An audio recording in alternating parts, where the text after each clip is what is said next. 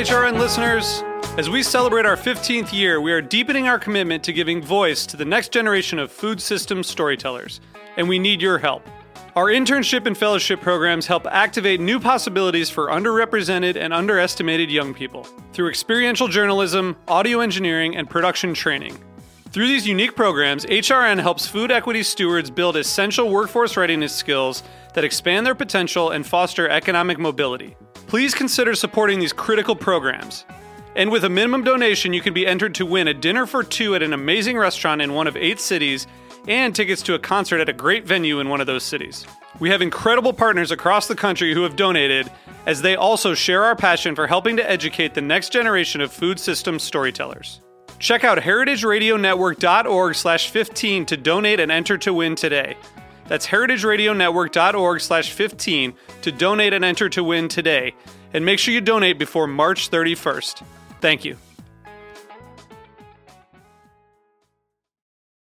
Today's program was brought to you by Mood Magazine, a new international quarterly publication about music and food. For more information, visit moodmusicfood.com. You're listening to Heritage Radio Network, broadcasting live from Bushwick, Brooklyn. If you like this program, visit heritageradionetwork.org for thousands more. So you don't charm the devil with your rock and roll load. Knows that country music's gonna save your soul. The devil runs his groove in them rhythm and blues that Sam. It's gonna get you started in the air. Welcome back to the Speakeasy. I'm Damon Bolte, and I'm very happy to have a new friend of mine, Katie Parla. She is an awesome lady so far since we've been talking before the show.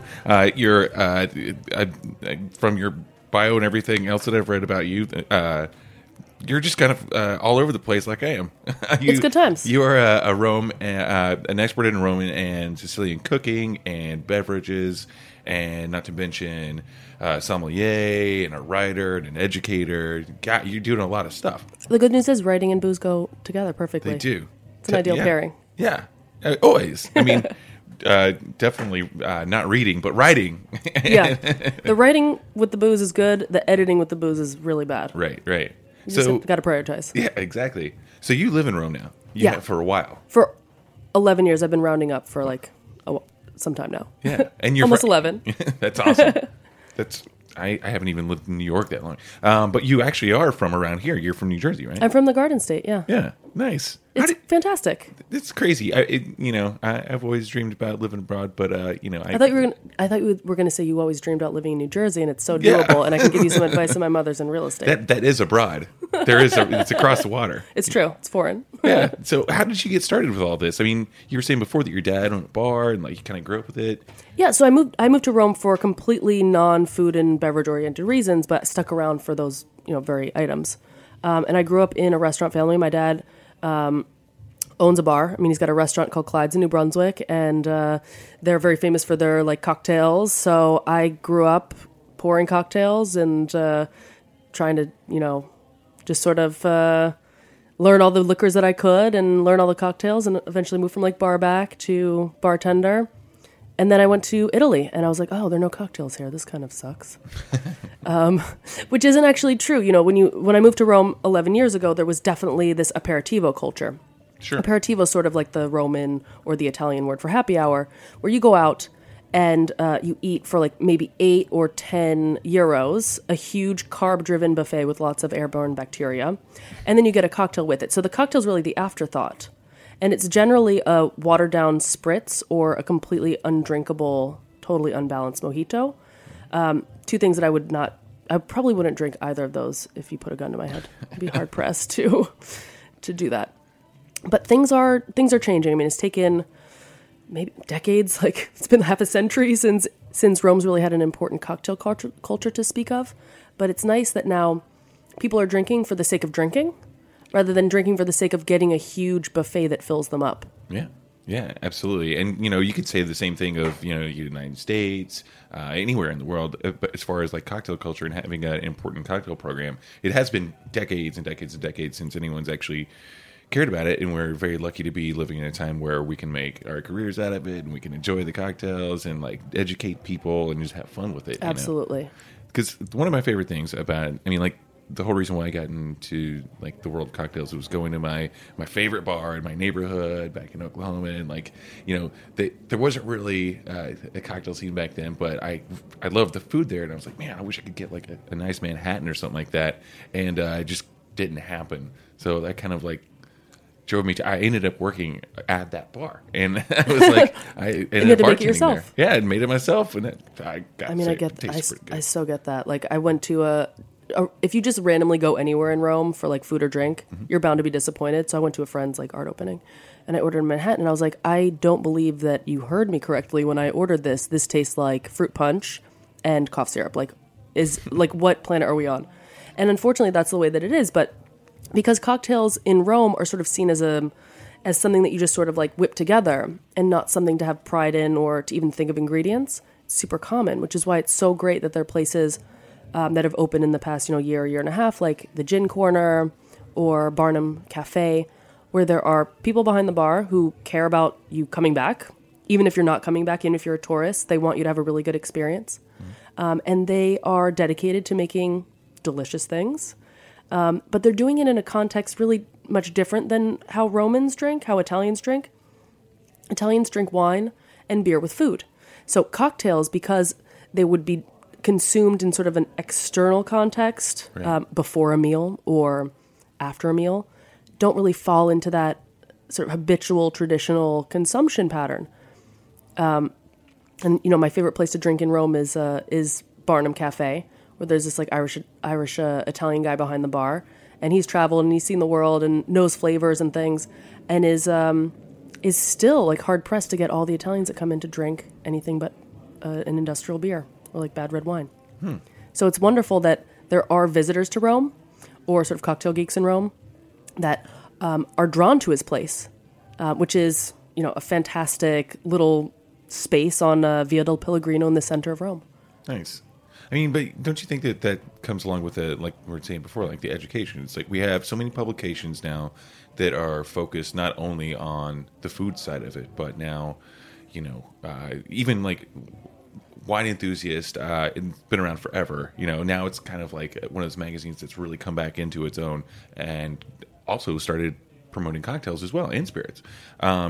That goes with, even like Bon Appetit and Savour, and like those magazines started focusing more and more on cocktails over the past, 8-10 years. Then, of course, you have new publications like Imbibe, newer publications like Imbibe, and Punch, for example, which is coming out. Yep, actually, Leslie's supposed to be on the show next week. Fantastic! Yep. Yay! And so, and that's not to mention the thousands of online publications to go with that.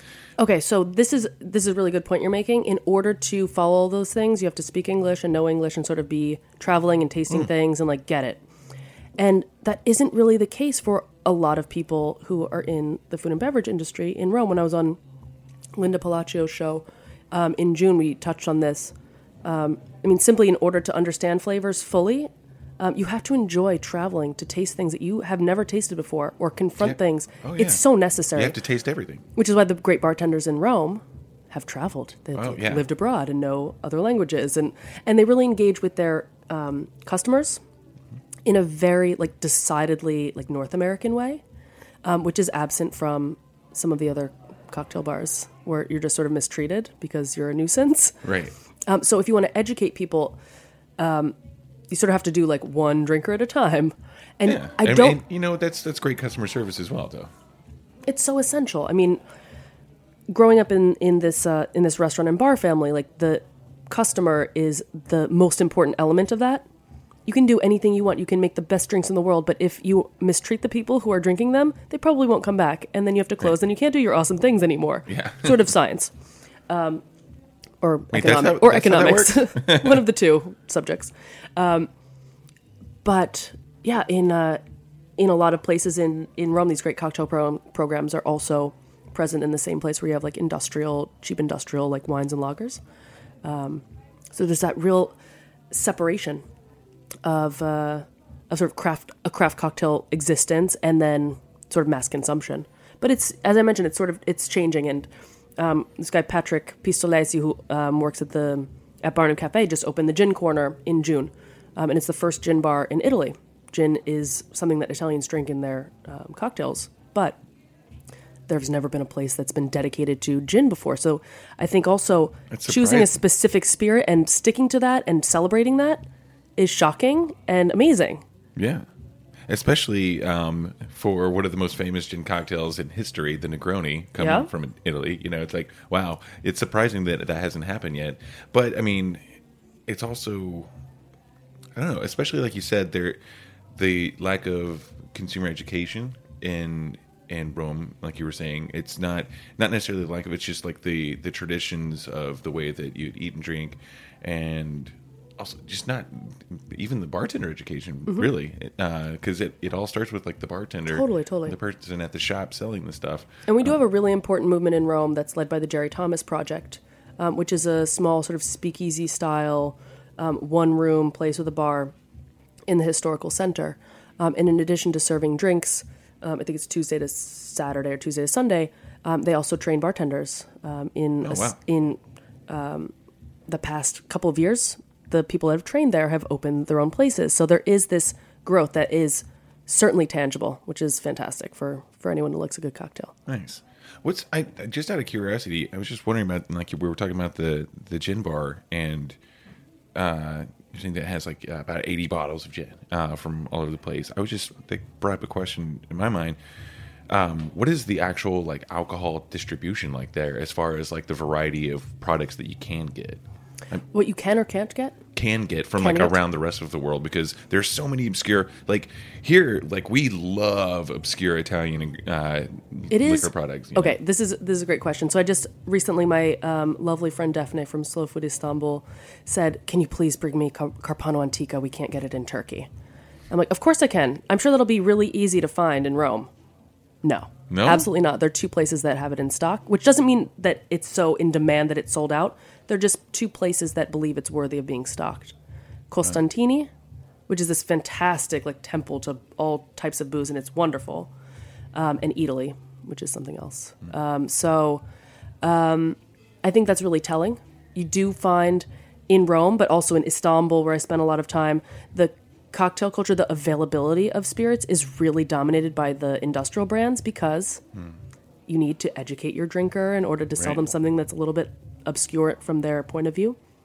So yeah, those all those happy hours have a lot of like Smirnoff and all sorts of like Cuervo garbage being poured, and it's unfortunate, but it's a fact. But thankfully people are sort of fighting against this trend. But if Smirnoff or Cuervo want to sponsor our show, of course. I wasn't being I wasn't using pejorative language, was I? Never. I never do that. Never. Yeah, you know, to me, it's like two of the bars that I help manage are Italian, and so so two things, two parts here. I want to make great cocktails for them, but I also want to use unique ingredients, because that's like when I go to a place, I look at the cocktail list, and the first drink that I order, or pretty much every drink that I order, is the one that has the weird ingredient that I'm like, oh, I can't believe they're using that here. And especially us being Italians, like we're always like kind of wanting to like smuggle back like rare Amari that you can't get here. Different kinds of liqueurs that are. New York probably has more Amari readily available than you think so? Than Rome most times. Yeah, I would say so. Oh, that's unfortunate. Well, Amaro is consumed so much differently here than it is in Italy. And now I think because the Italian peninsula and its islands have become a bit more cosmopolitan, in the sense that you can find things from other regions. You find on the digestive liqueur menu, grappa and limoncello and amaro, even though these things used to just be super regional. But again, they're connected. They're totally tied to food. And at the gin corner at Barnum Cafe at the Jerry Thomas Project, they don't serve food. Well, Barnum does serve food, but it's not necessarily part of your experience there. Yeah. So if you're drinking a high alcohol spirit, a distilled beverage of some sort, it's because you are desperate to digest after having a massive meal. That's the ritual. That's the tradition. And I would say 95% of places in Rome don't have anything resembling like even a marginally stocked bar. Yeah. So if you ask for like even a simple like vodka soda, you're out of luck. Oh man, it's crazy. Even thinking about that, especially like living in the city, like kind of being jaded a little bit, as far as the world. Yeah, you're sees. spoiled. Sorry, New York is one of the best places on the planet to drink. But travel again is like super important, and that's why a lot of the bartenders, not just in Rome but in all of Italy, that are really succeeding and doing interesting things, have spent time abroad. And there's this massive economic recession here and in Rome, and so people leave. They go to London. They learn cocktails. They study in cocktail programs, and it's something that they're really dedicated to reproducing in Italy. But they make it for an Italian audience. Yeah. So something that's not, perhaps as creative as what you find in London or New York, but it's certainly like a tangible improvement to what we had before. Nice. Well, let's take a quick break, and when we get back, we'll continue talking about the Roman cocktail scene with Katie Parla. Back in a few.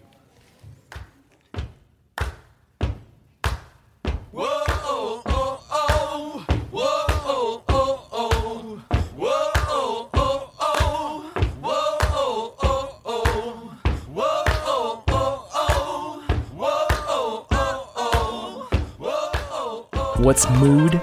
Mood is a quarterly magazine about music and food. For its creators, not many things can beat a good record and a delicious meal. Maybe a well-written story or a gorgeous photo. Well, that's all in Mood. The magazine looks at music and food in a cohesive and unique way, with a keen eye to design and high-quality writing. Its contributors are located around the globe, and the stories span accordingly. Check it out today at moodmusicfood.com. That's moodmusicfood.com.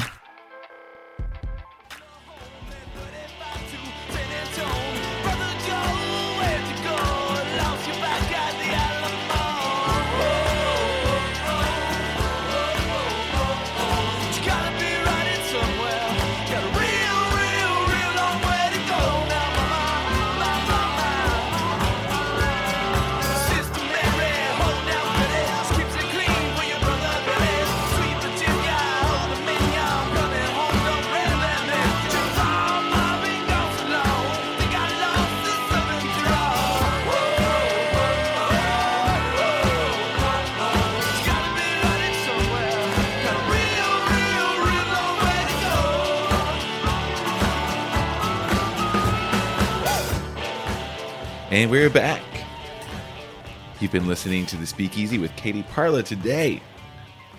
We've been talking about the Roman cocktail scene and just the lack of kind of like a lot of the interesting ingredients that we're so fortunate to have in many other places around the world to get to play around with. And,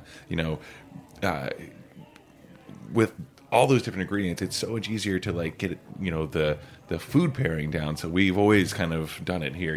I mean, I will say that like one of my bars at Prime Eats, like people don't do the traditional thing of like having a cocktail before and one after, maybe a little bit in between during the meal. They'll just drink cocktails straight through the meal. But I feel like that's a very American thing in general. It's a totally American thing, and I do it every time I come to New York, and I thank you for that.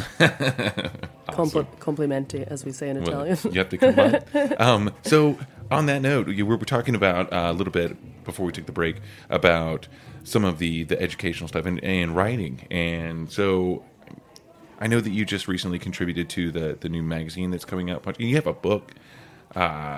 You've done a lot of writing, so tell me about that. I write stuff and things. You write stuff and things. Things that I drink and eat. So, yeah, I'm really excited about Punch, which is coming out imminently. And for that fantastic nascent publication, I contributed an article about Istanbul cocktail culture, in particular, a place that doesn't really have a name. It's just called Alex's Place or Alex's Bar. And it's right in the heart of the drinking capital of Istanbul, which is Asmalı Mescit in the Beyoğlu district. So on the European side, not super far from like Galata Tower. And the premise of the article sort of started as, there's this guy in Istanbul doing cool, interesting things. And he makes a delicious cocktail in a city that is utterly dominated by bad drinks. Because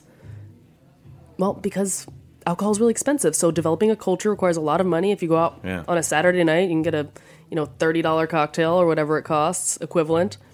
And you're not necessarily thinking about the quality. You're thinking about how can this get me as intoxicated as possible Right. for this ridiculous price.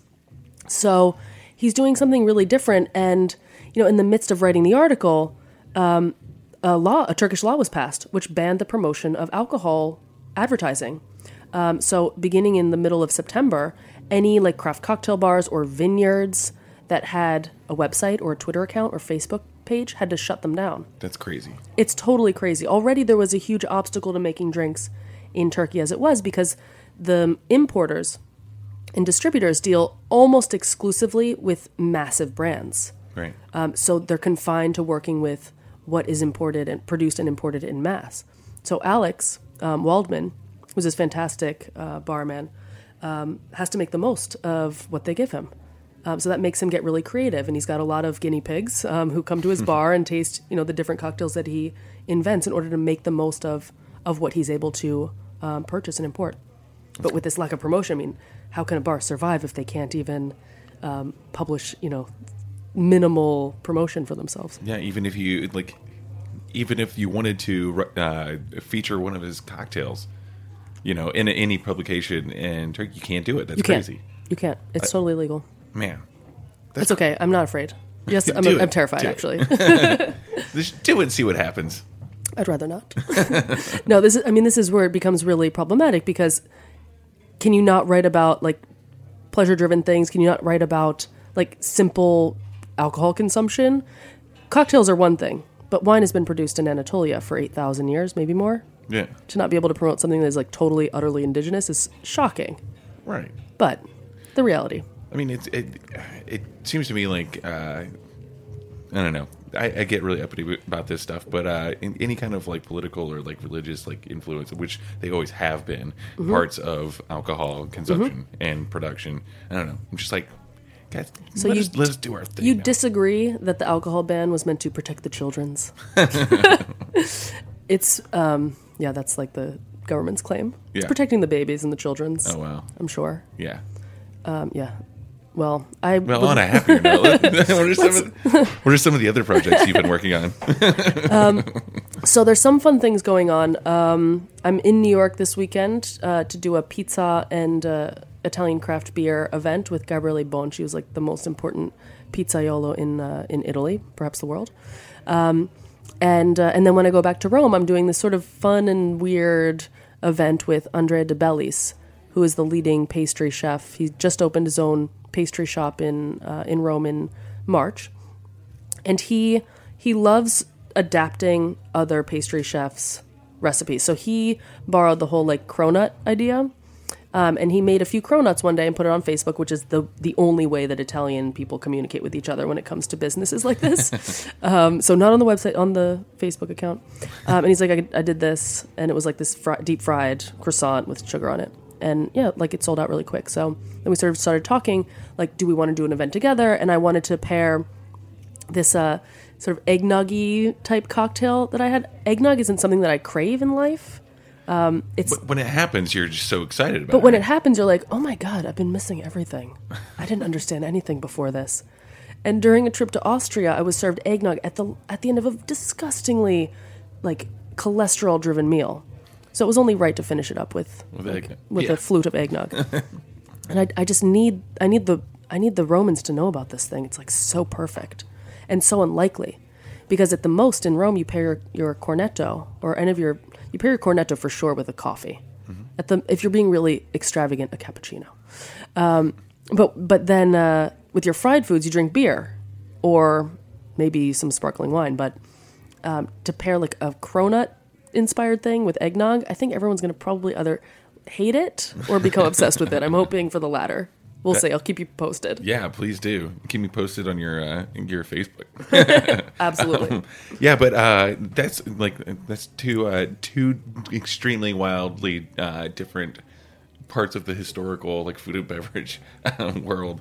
The eggnog and the cronut. I love that. The juxtaposition is crazy. When I was thinking about like what could possibly be paired, I was like, okay, maybe I'm just being super biased in favor of this ridiculously awesome eggy thing that I had. But the more I thought about it and then trying, conceptualizing the two together, it's I think the only thing that works. And I wanted this event to have a cocktail in it because I have appointed myself the cocktail evangelist for the English-speaking people of Rome. I don't know if anyone appreciates this, but I'm doing my best. You know what? Something that I've been kind of obsessed with lately, just because it's one of those guilty pleasure drinks, and it's also very like kind of almost dessert driven or Oh my after God, dinner tell me driven. everything. Just like a lot of people screw this up, but a really, really well made Irish coffee. Yes. I mean, I love Cafe Corretto. I mean, Yeah. you know, of course. I'm thinking maybe you do some sort of riff on that. You know, That's cool. do some. That's real cool. But you know, the trick to it is having your whipped cream, like your actual like heavy whipped cream, just like almost ice cold, and then Okay. the coffee and in this case maybe grappa part just steaming crazy fiery hot. Oh my God, you just earned yourself royalties for this event. That's really cool. But it's one of those drinks that people screw up, you know. I mean, Absolutely. And I think, I'm just sort of thinking back on my last Cafe Corretto in particular. I was like, how could I have drank that? Like, that was like it was an unmarked bottle, but not in like a good way. Not like someone's grandfather made this. It was just like not suitable for human consumption type of thing. yeah. Anyway, not good. You know, Bad memory. You know, going back to the very beginning of the show, when we were talking about, or close to the beginning of the show, when we were talking about the education of, like kind of like the cocktail thing in the Italian culture. There's one magazine in particular that I've actually contributed to a few times that is printed in both English and Italian. It's La Cucina Italiana, which is a great magazine. It's fantastic. Yeah. There's so many cool things that magazine is capable of publishing, you know, just for having those two markets that are like so into each other. Totally. Yeah. No, and I think there's a lot of potential for like gaining interest in the Italian cocktail thing as long as it feels authentic. Yeah. I think it could fly. You know, on the flip side of it too, it's like over here, and something that I feel like is changing. You know, the way we're talking about this now is that, you know, the kind of more classic driven, kind of more spirited cocktails being produced, mixed up in Rome and in Italy. On the flip side of it, over here, we're at the same time starting to get more into the actual traditional ways of drinking vermouth and aperitif, like aperitivo and digestive. You know, not necessarily, I wouldn't say the digestive part because we have a problem with you know, slamming shots of Fernet Branca and Averna and China. I have observed this, yes. Yeah, you're aware of this? It's a thing. I've seen it. Yeah, but definitely as far as the more specifically with like, you know, classics like the Americano cocktail and you know, just drinking vermouth on the rocks or with seltzer. It's a lot of people are Campari and soda has always been a thing here, Sure. but I mean it's really neat to see that people are actually into vermouth now, and not just This is an amazing thing. This is very good. Yeah, and it's not just like the Italian like red vermouth. It's even, you know, you're seeing a lot of people drinking things like Cocchi Americano, you know, anything from like dry to blocks, you know, but like drinking on the rocks with a twist. It's amazing. It's not about, you know, we've been so excessive over here for so long. Mm-hmm. Now we're like kind of kicking it back. It's like, all right, let's just chill out and enjoy this drink. And, you know. And with like the Amari and stuff, it's so nice to just like sit there and vibe on all the like the herbaceous notes and things. Yeah. I was I'm very glad to hear that this is going on here because still when you're at an Italian restaurant or a place in Rome and your Amaro choices are like Jägermeister, but pronounced Jägermeister. So it sort of sounds interesting, but you're like, that's Jaeger. That's Jaeger. And like Averna, which I love, and it's a guilty pleasure, but I was like, you only have Jägermeister and Averna? That's it? It's sort of like your thing, but no. Yeah, you know, it's funny, too, going back to the vermouth thing, man. And, you know, especially, you know, when you would order a martini in Italy, they would pour you martini vermouth. And over here, you know, you would order a martini cocktail for the longest time, and they didn't want any vermouth in it. So it's not necessarily even a martini. It's just funny the way things change that way. Yeah, and, no, it's incredible, and that's why like visiting these two cultures is so interesting because you have to learn like two languages essentially when it comes to cocktails and drinking. The same word can mean two totally different things. It's amazing. It means you get to drink more. Yeah, exactly. It's kind of good. You get to drink all the mistakes that We're Correct. made. Well, I'm very jealous of your lifestyle and everything that you're working on right now. And if I ever find myself in Rome, We'll go to Barnum. I'll take you out. Yeah, I would love to. I'd love to. And anytime you're in town, please let me know and come back on the show. And I'd love to hear about whatever it might be that you're working on at the moment. Right on. Thanks, man. All right. Katie, it's been great talking to you. Great talking to you. All right. That's it for the Speakeasy today. Check in next week. We'll jabber some more. All right. Cheers. Devil with your rock and roll load knows that country music's gonna save your soul. The devil runs his groove in them rhythm and blues that sound. It's gonna get you some in the end. Thanks for listening to this program on heritageradionetwork.org. You can find all of our archived programs on our website or as podcasts in the iTunes Store by searching Heritage Radio Network. You can like us on Facebook and follow us on Twitter at @heritage_radio. You can email us questions at any time at info@heritageradionetwork.org. Heritage Radio Network is a non-profit organization. To donate and become a member, visit our website today. Thanks for listening.